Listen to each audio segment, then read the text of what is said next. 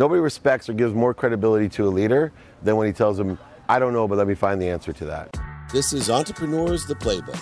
The most critical thing that I learned about leadership and team members was when I went to college, my mom made me read a book. The book is this thick. It's by Ben Franklin. It's his autobiography.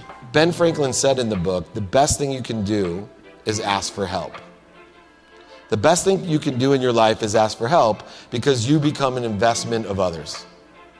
Now, I created what I call the reverse Ben Franklin effect that says not only should we ask for help, we should always offer our help, right? We shift the paradigm of value by offering our help.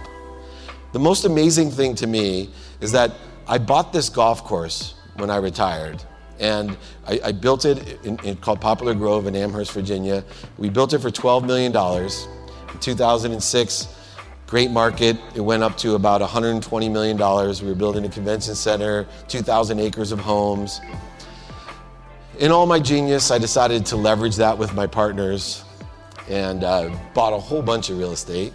And then 2008 came. The funny thing about that was, because I was a genius, I never asked one person for help. All I had to do was call one person that owned a golf course, even if they didn't know me, and say, hey, I've just lucked out. I have this huge investment. It's gone way up. Should I leverage this at 120% LTV and buy a whole bunch of commercial property and real estate? Sounds so obvious now, doesn't it? Many lawsuits later, all I had to do was ask one person for help. But my ego, because of my past successes, which aren't successes or failures to me, they're just successive events, wouldn't allow me to ask for help. You need to know 3 words as a leader. I don't know.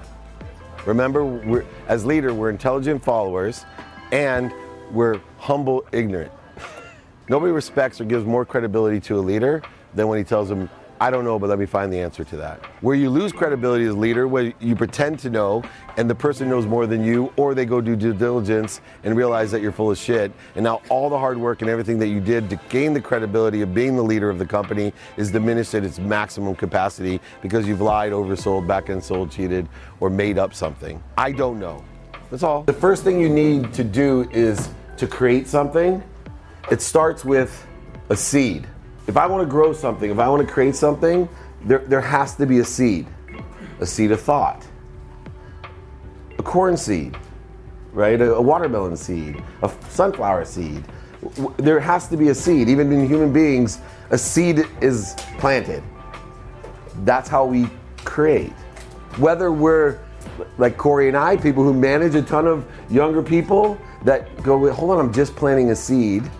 I don't expect to harvest today. I have to have patience. I have to have perspective. I have to stay positive, right? Because I want to plant the right seeds. Because what I see people doing, whether it's the young people not knowing they're planting seeds for their future, or old people who are planting seeds for other people's future and their own, they're planting the wrong seeds. They're voting for the wrong things and then keep on voting for the wrong seeds. They keep planting corn and they're wondering why they want watermelon, but they keep getting corn.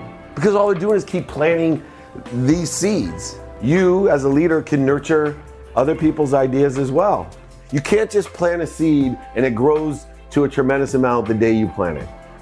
So many people, especially young people, think, that's it, I'm an overnight success.